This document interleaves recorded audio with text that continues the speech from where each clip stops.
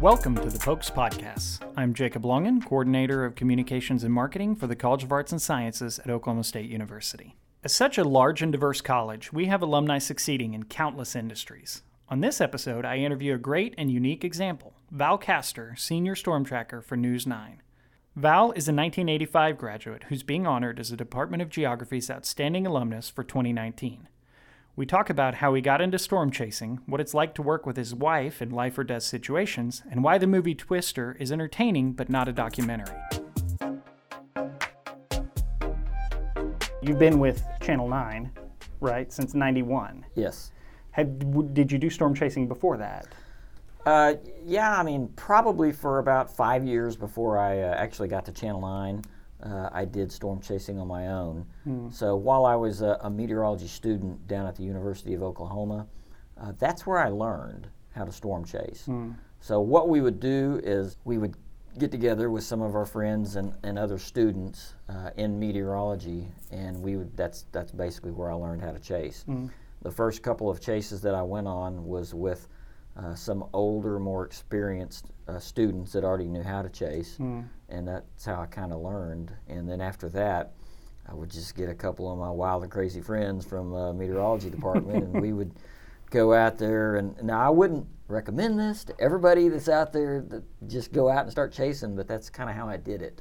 We just would go out and pick a good day that looked like there was going to be storms, and go out and learn how to storm chase. And in those days, I mean, there's so much. We didn't have near as much equipment as we have today. I mean, it was like the dark ages back then for storm chasing. All I had was a handheld scanner, right? And we'd listen to the NOAA weather radio, and we'd also listen to just whatever Skywarn spotters or ham radio operators or civil defense spotters that there might be out chasing storms, and just hope that we could find one that was in the area that we were wanting. I was all set to work for the National Weather Service when I was supposed to get out of college, but I started storm chasing, obviously when I was a student there, and then in the spring of 1991, one day, just out of the blue, I called Channel 9,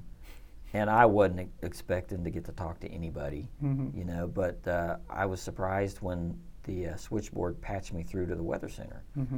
And so Alan Mitchell answered the phone. He was our number 2 meteorologist back then. And I just said, well, I'm a meteorology student at OU, and I chase storms. Do you guys need anybody to chase storms? And he said, you know what, we don't hire anybody to chase storms. I mean, that's we just don't do that, and we send out our reporters to do that. But I'll tell you what we'll do. If you want to come up here to the station, what we'll do is we'll lend you one of our cell phones, which in those days was the Motorola bag phone. You can call us, and we'll give you radar information over the phone, tell you where the storms are, and help you out. And then when you get tornado video, you can bring it to us.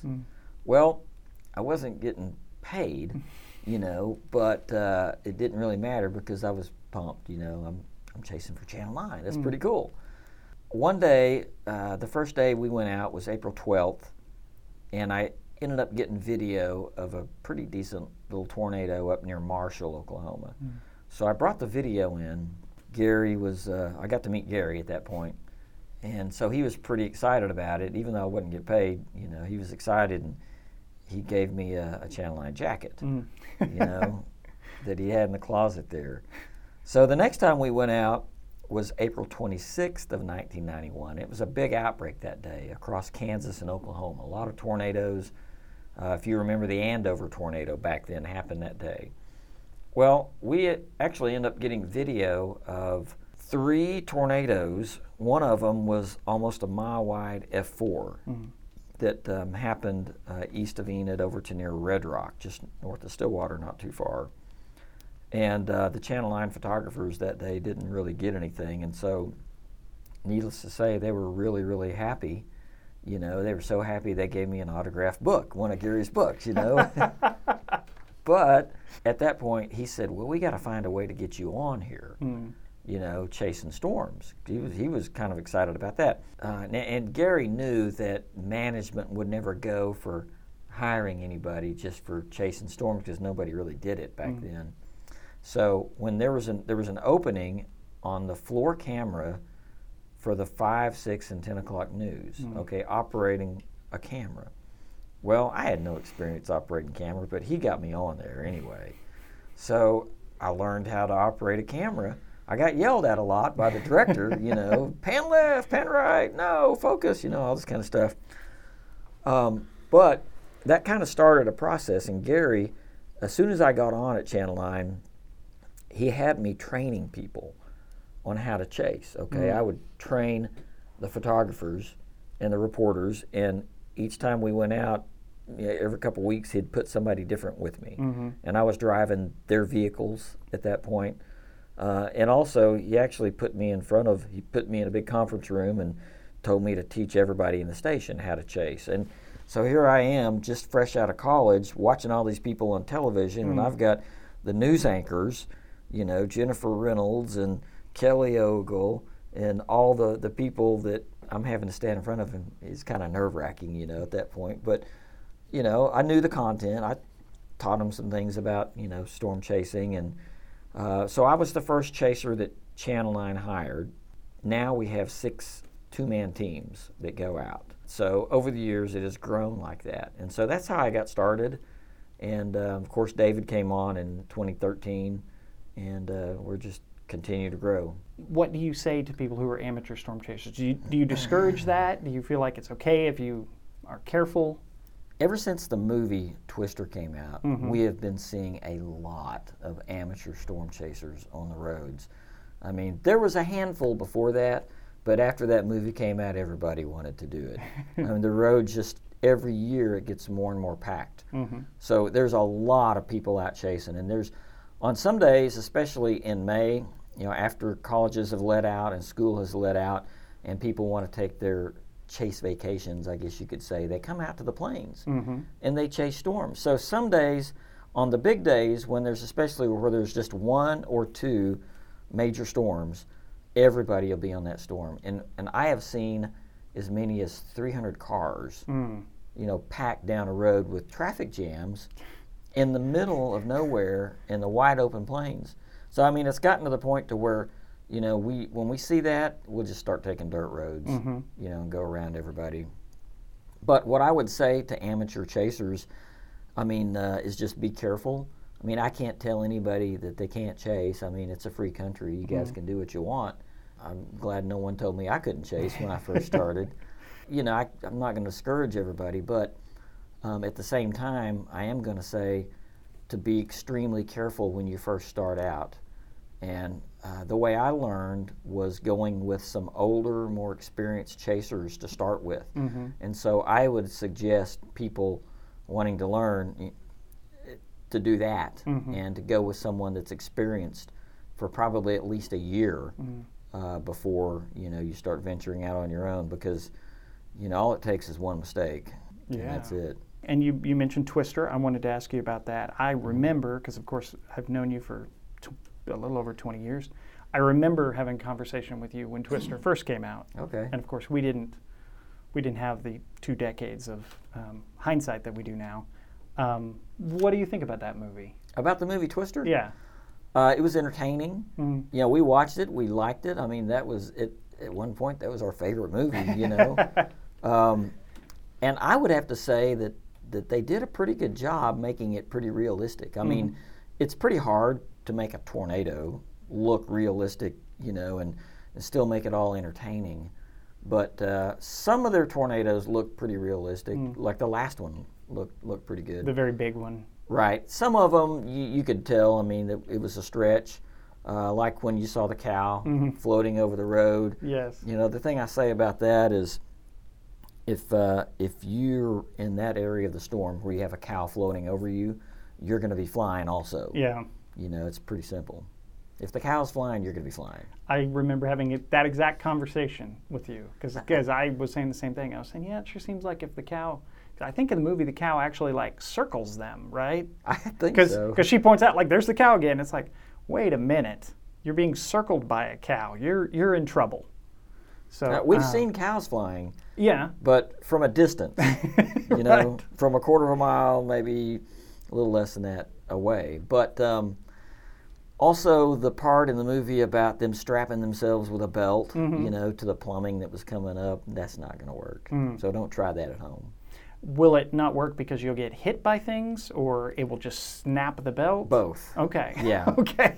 Yeah, it will not work because you'll be getting impaled Yeah. by things flying in the air. Because, I've been told, I've heard it said before that it's not the wind, it's what's in the wind. It's what's blowing in the wind. So, you might have, in a large tornado, you might have 180 or 200 or 220 mile an hour winds. And the winds are bad enough, they might blow you and roll you along the ground, but what's the dangerous part about that is what's in the wind that's blowing, like rocks and bricks and pieces of tin and sheet metal off of barns and 2x4s.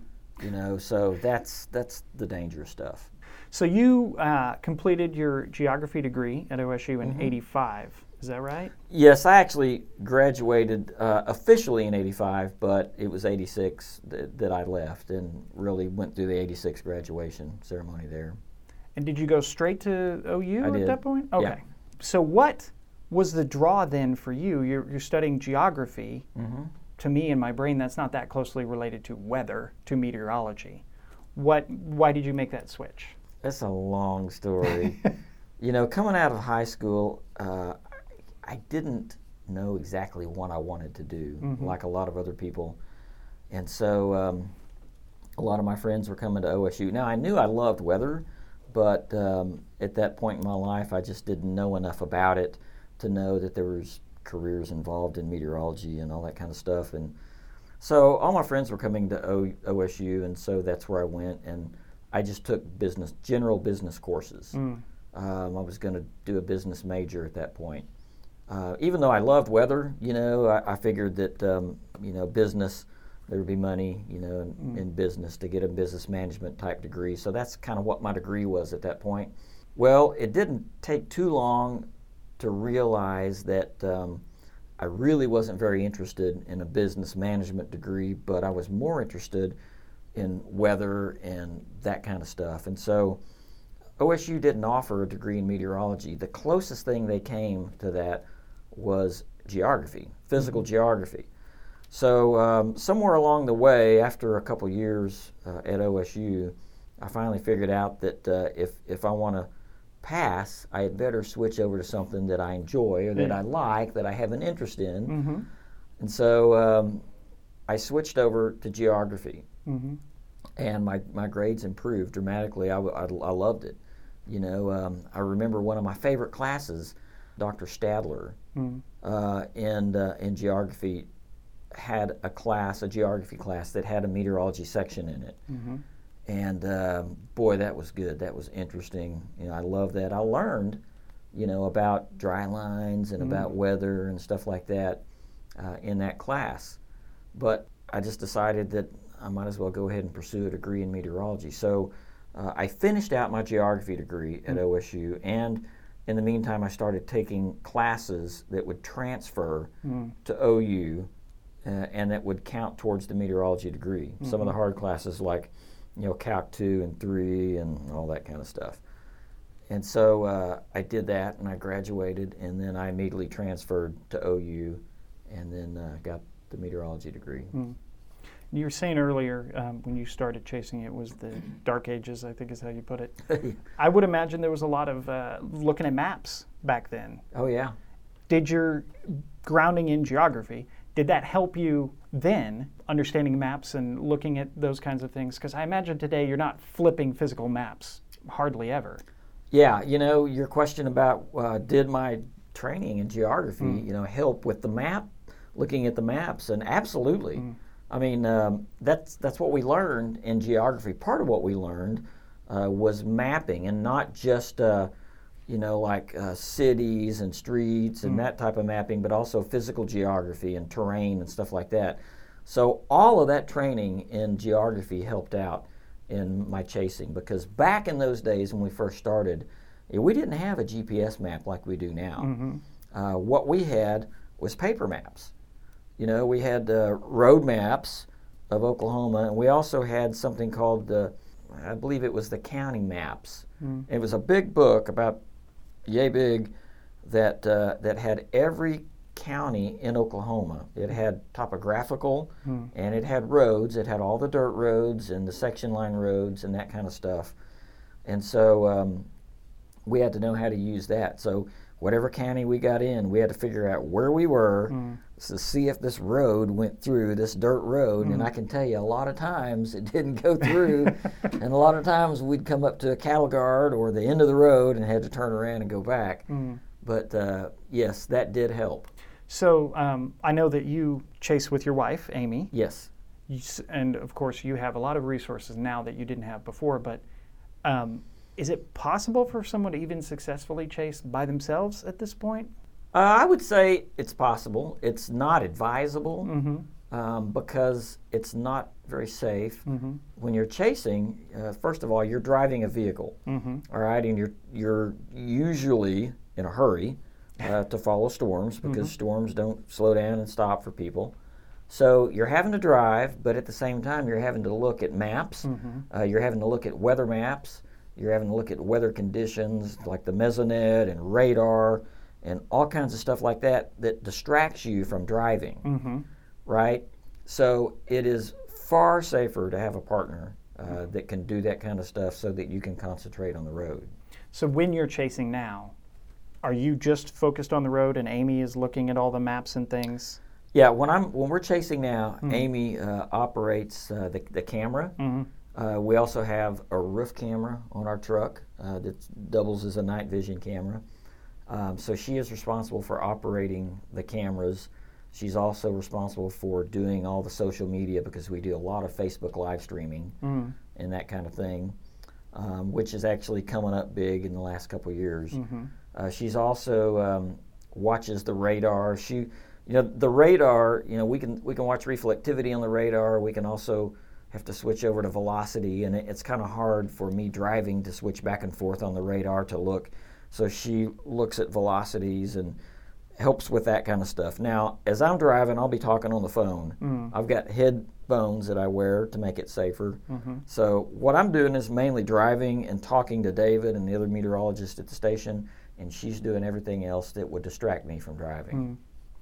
When you first met her, did you think it was cool but terrifying that you did this? I mean, was she worried about you? Did she ever say you should not do this? Well, she was storm chasing on her own. Okay. When I first met her.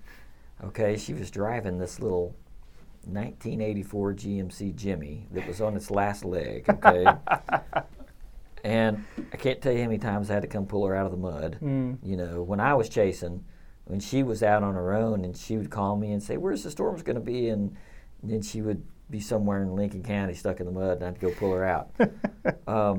But so she learned. She was chasing when she was going to school here at OSU on her own, and so that's kind of how we met. Is that she contacted Channel 9 and was wanting to do a senior project, about weather, and so they contacted me. So I guess I became her senior project. And it's still going. And it's still going, that's right. We started chasing together, and, she saw her first tornado with me in 1998, and this was up in northwest Oklahoma, and we got pretty close to that tornado. She thought that was pretty cool. And it was an anticyclonic tornado spinning the wrong way, which is pretty rare also. And she was actually following me that day in her car. And the first time that she actually chased with me was in June of '98, and that was the day that the Lake Hefner in Oklahoma City, there was a tornado that formed on Lake Hefner.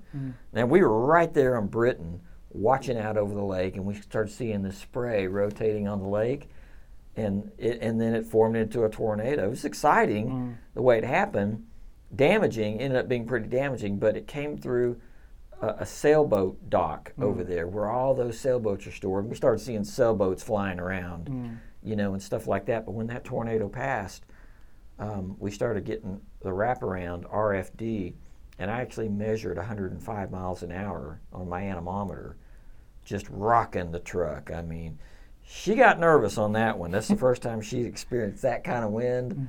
You know, you can hear it on our video if you go back and look at it. But she stayed. She stayed with us and even married me. So I guess it wasn't too bad. That's got to be a very high stress environment. What is it like to be, I know my wife and I have done some projects where we're stressed out and it's... But you never argue. Well, we certainly, we've never been in a life or death situation together. Right. So what is that like to be with someone you love? And I mean, you're essentially, you're battling to survive together. Yeah, and it is a high stress environment. You know, there's been moments, we'll just say that, but we've kind of learned how to work together pretty well, and we've kind of learned what we're thinking. You know, I've kind of learned how to judge when she's thinking something and what her needs are, and she's kind of learned how to judge the same thing about me. So there was one point I'm thinking about right now that it was in the Texas Panhandle. This was like last year, maybe a year and a half ago. In the eastern, just about to the border of Oklahoma. And there was this tornado that we'd been watching come up and come down, and then it came down, pretty good size, and it was south of us moving northeast, east-northeast, okay? We had a straight east road. It was on her side, okay? I couldn't see it, you know, and she's like, okay, you can make it, you can make it, you can beat it, just go. And I kept looking over there and seeing these trees come out of the ground, and it's getting closer and closer and closer, and she's like, oh, just go, just go. And we kind of, I could tell, you know, she was getting more and more nervous about it. And so I just floored it, you know, and we beat it barely across the road. And it was getting bigger all the time. But we've had those kind of situations before. And, you know, the short answer to that is we pray sometimes. Not sometimes. We pray a lot. And sometimes we have to pray quickly and fast. I've offered up many desperate prayers, you know, but we just rely on God to keep us safe. We know that we're in God's will, doing what we're doing, because it's kind of a calling, I guess you could say, and we just trust God to keep us safe. If you could tell me about your scariest moment storm chasing, that certainly sounds like one. I imagine you've got a lot of them. We have a lot of them. Is that the scariest one you've had? No, we had a scary moment in the May 31st El Reno tornado. I'll just start with that one because that was the biggest. I wouldn't say that was the scariest moment, but that tornado, we had to core punch the storm to get to that tornado. We had, those of you out there that don't know what that means, core punching is a term used by storm chasers to describe going through the heavy rain and hail core of a storm to get to the spot where the tornado is. Otherwise, we would have to circle around and wait a lot longer. So core punching gets us there quicker. But when the day started, there was another storm that kind of suckered us north. Okay, so we followed the first storm. It took us north, but then we could see this storm formed, and we had to quickly go back to the south. So we had to punch through the core coming from the north, and we had tennis balls, softball even size hail. Wow. Winds, heavy rain. But then when we came out of the core, we could see the tornado ahead of us to the east. And it was big, and it was actually multiple vortex, which means there were 3 sub-vortices spinning around a central location, and this thing was forming and getting bigger. So we saw it. It was about 2 miles away when we first saw it, but we quickly got to it. Okay, so I parked maybe a quarter of a mile from it. All right, and so we're looking straight east at it. Stopped, and first thing I noticed when I stopped was the wind is just rushing from behind us into the tornado at probably 80 miles an hour. Okay, making the truck just kind of go like this, right? So then I looked up, and what we call the lip of the wall cloud, the edge, was so close to the ground, and it was just cruising so fast, it was screaming south above us. And it was expanding westward like this. So this tornado was growing, and it was just coming like over us. And so I'm thinking, man, this thing's getting bigger. This is probably going to be the biggest thing I've ever seen. The biggest, circulation I've seen of something at that stage that was growing. So that tornado started growing, expanding, and coming, even though at that point it was moving slowly to the southeast and east, it was growing in size coming over us. That made us a little nervous, and we started backing up. We probably backed up a quarter of a mile to a half a mile down the road as we were shooting video out the front. I'm like, keep shooting, I'm going to back up, you know. So I'm glad we did, because that grew to be 2.6 miles wide, and unfortunately there was 4 storm chasers that lost their lives in that tornado because they were caught off guard of how big it was, and it surprised them. So that was a scary moment. You know, we've probably driven into probably 3 or 4, possibly 5 small tornadoes, actually been hit by small tornadoes. One time it pushed us into the ditch, didn't overturn us or anything like that. Another time we had a small tornado form on the road from about barbed wire fence to barbed wire fence was how wide it was. There was another tornado coming at us, and we were racing to get south as this one was coming, and this was a satellite tornado that formed right in front of us. So when we went through it, I was probably driving, 65 or 70 down the road, and then it formed right in front of us. You could see swirling debris and a little bit of condensation. And when we went through it, I'm like, I didn't know what to expect. We went through it, just holding on. We got pushed hard right, then hard left, and we could hear little rocks hitting the side of the truck, and then we were out of it, just like that. I know you have 6 children. Yes. A lot of children. You're as safe as you can be, but the 2 of you are together. Your children are not with you when you're doing this. So what is that like? We tell everybody that every now and then we have to get out of the house, and so it's like a date. Yeah. When we go storm chasing. That's what it is. Yeah. Right now they are 19 down to 8. 19, okay. Yeah. And how do they feel about this? They think it's pretty cool? Oh yeah, they want to go. Yeah. Yeah, but we don't really take them, The funny thing about that story is that I guess there's a lot of funny things about that, but I had a storm chasing partner back then, Rob. He also chases at Channel 9 now, but he wasn't very happy because I had to kick him out because Amy came along, But she came along in 1998, and that's when I started, chasing with her, and so we were due to get married in May of 1999. I'm sorry, June of 1999, and the May 3rd, and we were planning for our wedding and all that stuff. In May of 1999 was a very, very busy storm year. I mean, all the outbreaks and stuff that we had, and the big outbreak on the May the 3rd. So that was a hectic year. And just for our, I know we have a lot of students who listen. May 3rd, 99 is long enough ago that they may not know what that means. May 3rd, 99. Right. May 3rd, 99 was the big tornado that hit Moore. Right. Right. Biggest one ever recorded, something like that. Fastest wind, something. May 3rd of 1999 was a research team from the University of Oklahoma, the Severe Storms Lab. They had a mobile Doppler radar that was going out and trying to get measurements of tornadoes. And they actually measured a wind speed, I believe, of 316 miles per hour of the Moore F5, the one that hit Moore. Actually, it was in Bridge Creek when they measured that, coming right through Bridge Creek. And so we chased that tornado. We followed that thing all the way from when it started all the way up until we couldn't go any further because of blocked roads, in Oklahoma City because of debris. Okay. And so that happens when you're planning your wedding.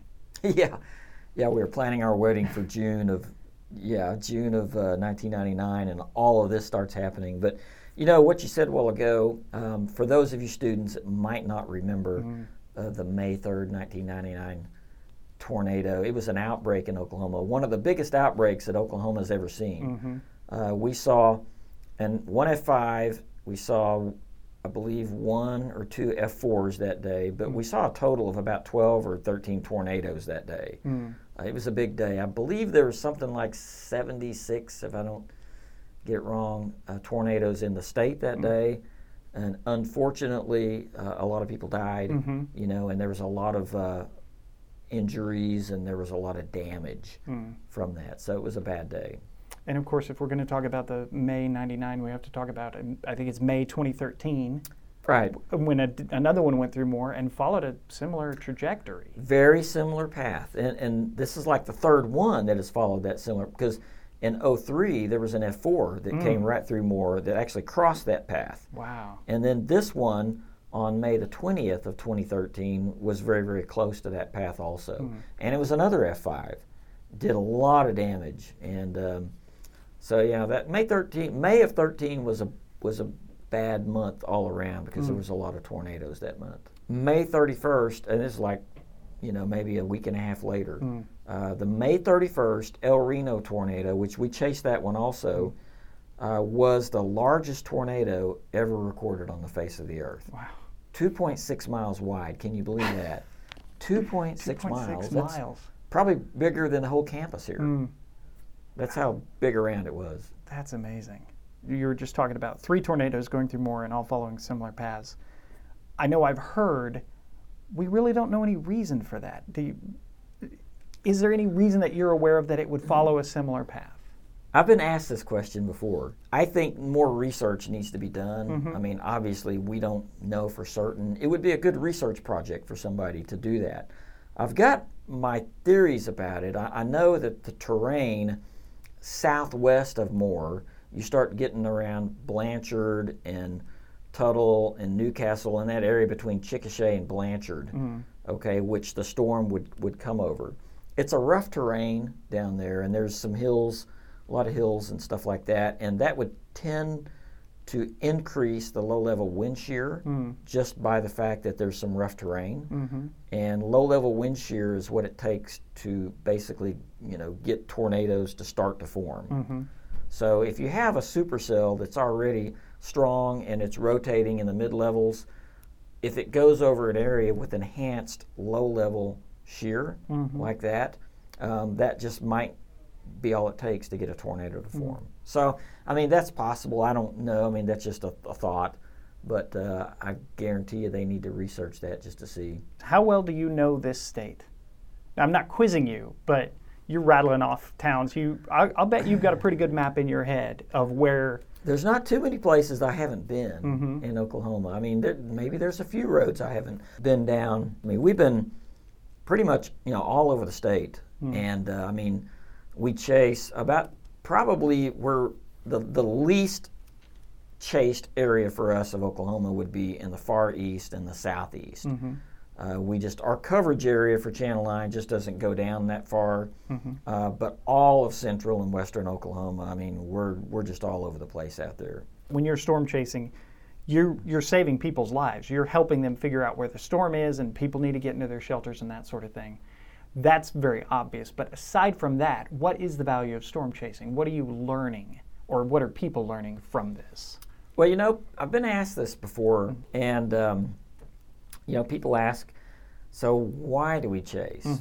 Why does Channel 9 spend all this money and time and resources and manpower, chasing tornadoes? And the answer is that we're really doing it to keep people safe.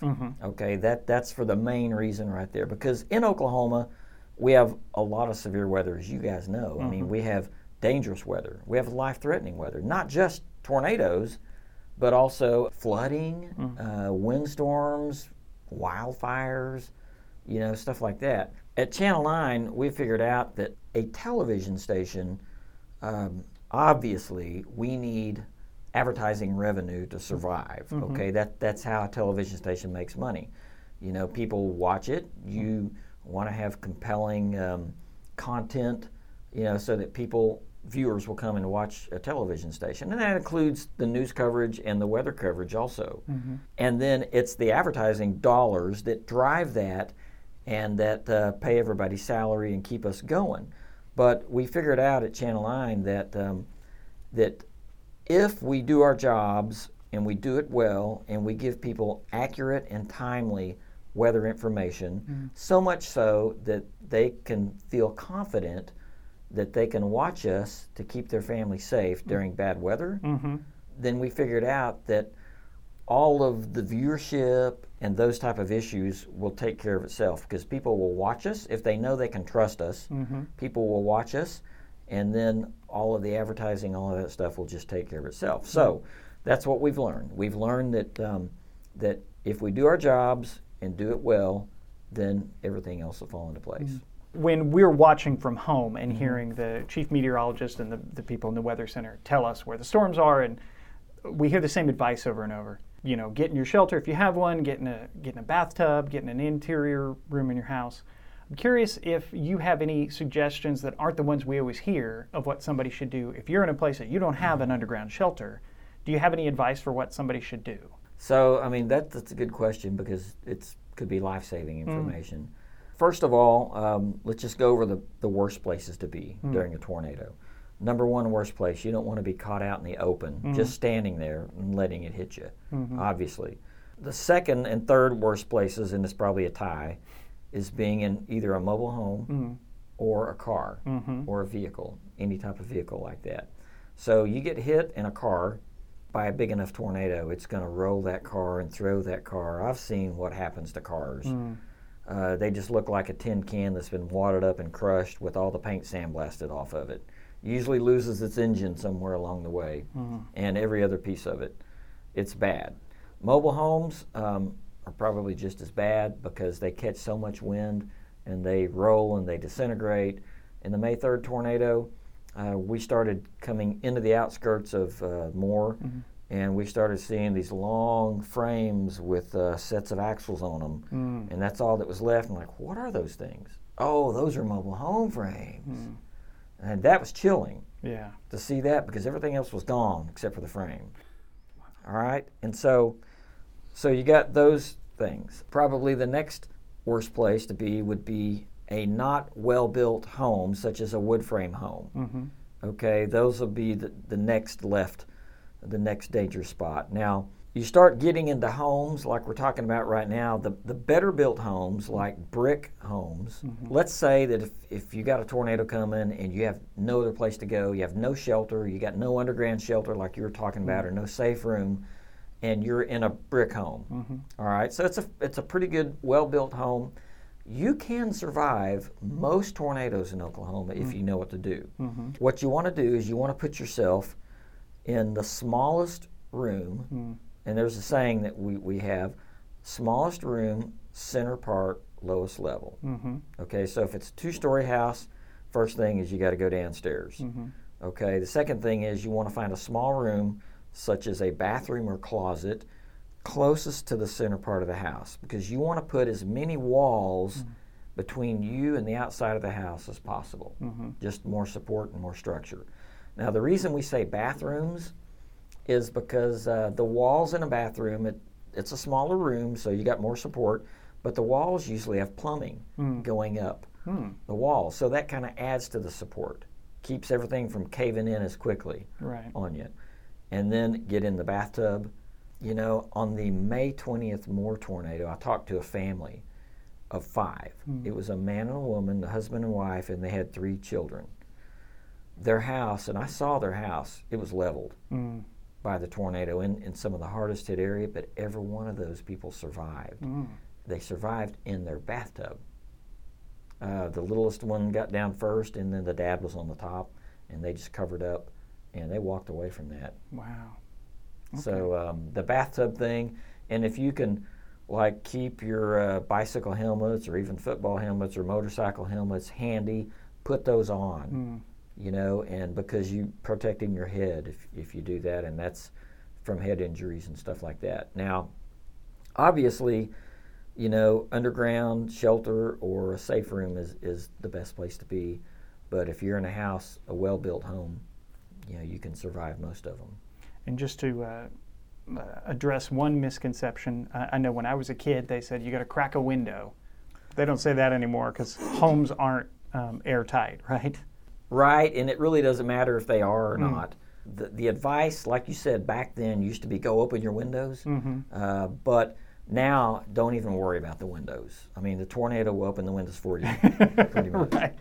Don't worry about opening the windows. Just go to your shelter and all that. I mean, the thinking was back then was a lot of times you would see houses that exploded outward, you know, and so people used to think that there was such a drop in pressure on the outside that the pressure on the inside made everything explode. Well, we figured out that's not the case.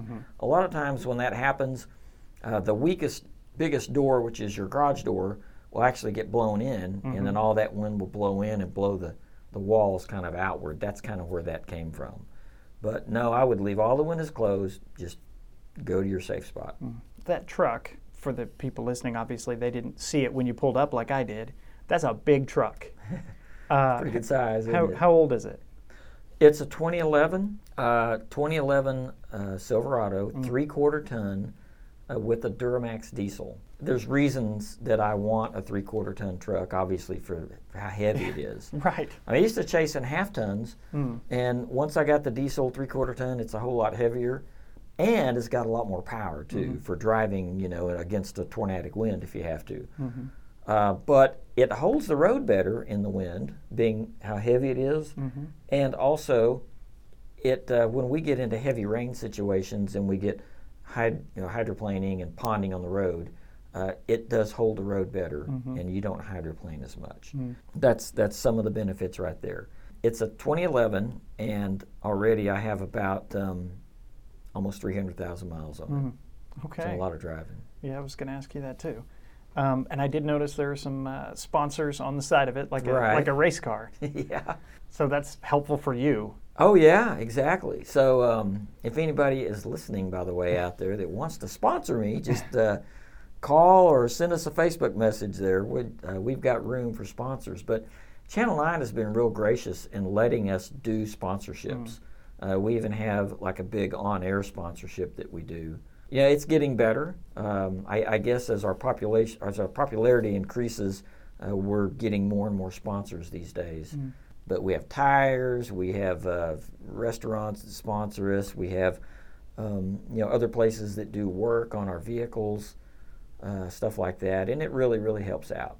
And I mentioned to you that I have seen you driving around town. I'm sure that our listeners, if they haven't noticed before, they'll notice the big truck at an intersection, because that's what you drive every day, right? That's just your running around truck, not just storm chasing. That's right. I drive it around every day. It does attract attention, and I do get stopped, along the way, and people ask, about storm chasing, and a lot of times they'll say, "Oh, can I go with you?" That kind of stuff. So what do you do, not just hobbies-wise, but what do you do when you're not storm chasing throughout the months of the year that we aren't having severe weather? Are you just enjoying some time off? My life is pretty busy right now. We have 6 kids, and so that takes a lot of time. I'm also heavily involved in my church, which is Bible Baptist Church here in Stillwater. That's how we spend a lot of our time. Also, not just storm chasing, but we also cover fires, wildfires, weather-related type stuff. We also cover flooding, and we cover whenever there's a chance of windstorms and stuff like that. We cover that. Wintertime weather, in the winter we do ice storms, we do blizzards, slick roads, all that kind of stuff. So we've been doing a lot more of that lately, and that keeps us busy also. There is weather year-round, whether it's severe or not, I guess. There is weather year-round. Do you still get excited? Do you still have that adrenaline when you're storm chasing especially? Yes. Every time. Yeah. And, people have asked, do you ever plan on quitting storm chasing? And, the answer to that would be, when I stop getting excited, that'll be the day I quit. Because it's still exciting. Every single time we go out, it's exciting, just like it was the first day. Is it possible that you would have a scare that that's it, I'm done? I'll never say, nothing's impossible. I've known a couple of storm chasers that have had such a scare that they've pretty much stopped, especially in 2013, some of those times. But I don't know. The answer to the question is I don't know. I hope not. How safe are you in that truck when you're storm chasing? Do you, obviously you've been doing this a long time, you're still here. Do you feel like you're safe? Well, any vehicle can get picked up by a tornado and get rolled. Probably the only vehicle that would never get rolled by a large tornado would be like a Sherman tank. or something like that. Which wouldn't keep up very well. Yeah, and we'd have to stop for gas stations way too often, and to tear up the roads too. But it really doesn't matter what vehicle you're in, you're going to be susceptible to getting hit. So the answer to that question is we use our experience in chasing storms to stay out of the tornado. Now we do get close. Like I don't know if you saw the video from this year when we were up in southwest Kansas and we had a semi get hit right in front of us. Wow. Actually knocked over. We were probably 80 yards from that tornado. Wow. Even before it hit the semi. It went across the road right in front of us and knocked the semi over. It's a pretty dramatic video. As a matter of fact, there is a documentary going to be done about that. A production company in England did some interviews with us and got some video and put together a documentary, and so they're going to be doing that's going to be coming out probably either this month or next month, I believe. How fast does that truck go? And I'll bet you know the answer. The speed limit. That's the short answer. Okay. I do know the answer. How fast could that truck go if it needed to? Well, that's a good question.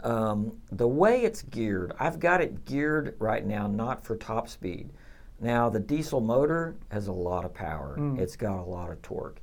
If that truck was geared right, and if it wasn't lifted so high, I mean, there's no telling how fast it could go. But right now, I've got some higher gears put in it because to compensate for the tires. Right now, I mean, I don't need to be going as fast as that truck could probably go. So I've got it geared to where it's not going to go as fast as it could. Okay. That's my skirting around that answer right there. And is your goal when you're storm chasing, you're basically trying to get right behind the tornado and follow it so it's not bearing down on you? Is that in a perfect world? Well, in a perfect world, I would say that we would get parallel with it. Okay. We would get next to it. So in other words, if it's moving northeast, then we would stay just southeast of it. That would be the perfect scenario and go right along with it. But as you know, it doesn't always happen exactly the way you want to. We've been on all sides of the tornado. We've been in front of it. It's been coming at us. We've had to dodge out of the way. At nighttime, when we chase, it's a little bit different. We stay behind the tornado a lot of times at night, and that's because in the core of the storm, you have lightning, and sometimes at night, the only way you see it is because of lightning. Lightning backlights it. So we'll stay behind it because we'll keep the tornado between us and the core or the lightning. So, but in a perfect world, if we had the perfect tornado, I would say that we would stay, east of it as it's moving northeast. Seems like the storms are almost always going northeast. They're always coming, say, to Payne County from the southwest going northeast. Why is that? The reason for that is the upper level winds are what steer the storms. Okay, a tornado is part of a supercell thunderstorm, right? Which the thunderstorm builds up, 40 or 50,000 feet up into the atmosphere. It gets into the upper level winds, which we call the steering winds.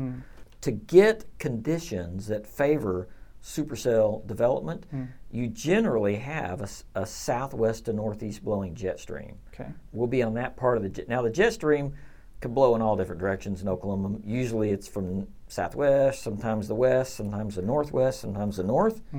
Being in that part of the trough on that side is what causes our severe weather, and it's usually from southwest to northeast. So the answer to that question is it's a jet stream. We have fewer tornadoes at night than we do during the day. Is that related to the temperature dropping? Well, I would say that the peak time for tornadoes is going to be sometime between like 5 p.m. and maybe 8 p.m. At night.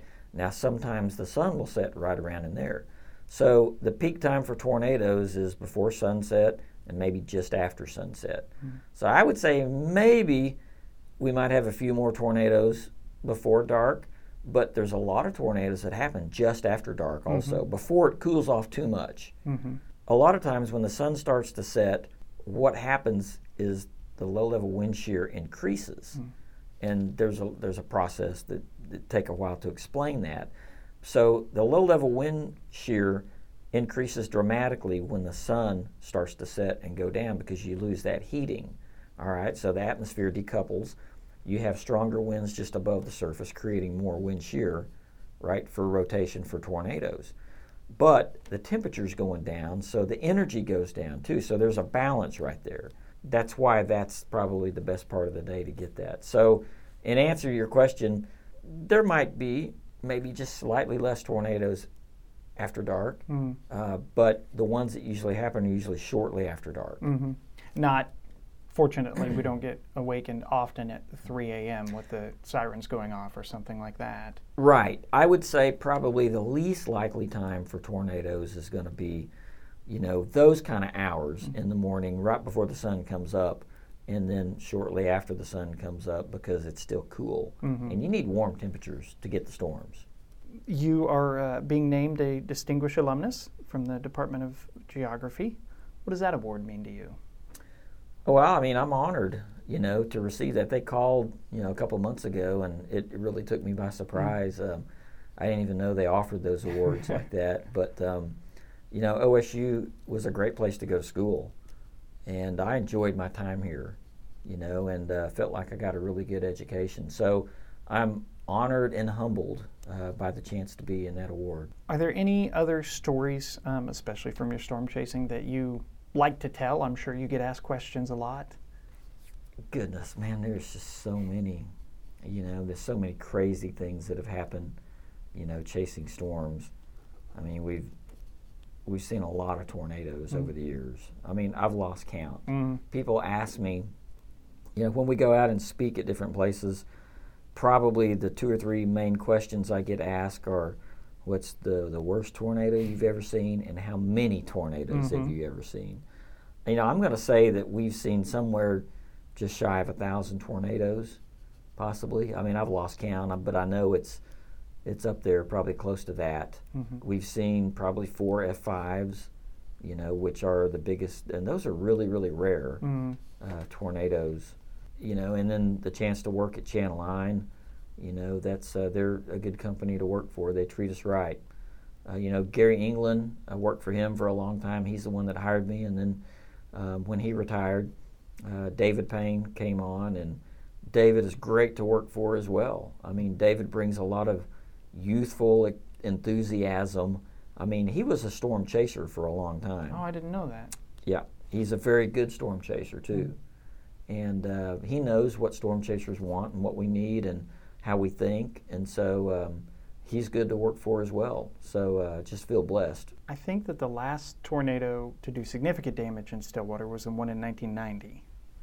Okay. Were you chasing that one? Yeah. Okay. Was just curious. I remember that one as a kid. I was 9. It was a pretty bad tornado, and it came right through Stillwater. Yeah. It knocked out Skyline Elementary, among other things. Yeah. And I was behind that one. I didn't actually see the tornado. I was maybe 10 minutes behind it. I came into town that day on the west side, and the first thing I remember was there were tree branches covering the roads. I mean, on Highway 51 on 6th Street right there as you come past the hospital, I mean, we came down that road, and I mean, there was tree branches everywhere. And then as we went further northeast up by, I believe it was the Monticello Apartments at that point, they were damaged heavily. There was a lot of damage in that part of town. So, yeah, that was I believe in May of 90, wasn't it? It was definitely 1990, and yeah, I think it was May, because I remember it being right as the school year was ending. Yeah. So. And a couple years ago, I forget the date of it, maybe 2 or 3 years ago, there was a tornado just northwest of Stillwater, out by Lake McMurtry. Yeah. That did damage too. And it's interesting thing about that, me and my wife were chasing, and we were in Oklahoma City following a storm that did not produce a tornado, and we see this storm on radar coming towards Stillwater. And of course, we got a storm shelter at our house, and that's where all my kids go, and we had a babysitter, so I'm telling the babysitter to get all the kids in the cellar, because this thing is west of town. Every one of those kids got to see that tornado that day, and we didn't get to see one. They stood outside the door of the they could see it from like 2 or 3 miles away. Matter of fact, I got a picture from my next door neighbor of my house in the background with the tornado right there. So it's just one of those things. I'd like to thank Val for joining me for this episode, and I congratulate him on both his success and his recognition as a distinguished alumnus. If you'd like to share any feedback about the podcast, you can reach us at pokespodcasts@okstate.edu. And with that, as always, we end by asking our guest, how do the arts and sciences make the world a better place? I can speak from my experiences on how the arts and sciences make the world a better place. My degree in geography, I can tell you this, I learned while I was here at OSU taking geography, I learned a lot about physical geography. And what I'm talking about that, I'm talking about mapping, both topographic mapping, streets and places, and how to read those maps and how to use those kind of maps. In storm chasing, we use maps extensively. And so how it has helped me is that it has taught me how to use maps to help me out in my storm chasing. When we're out there chasing, we have to make quick decisions. I mean, it's extremely fast-paced.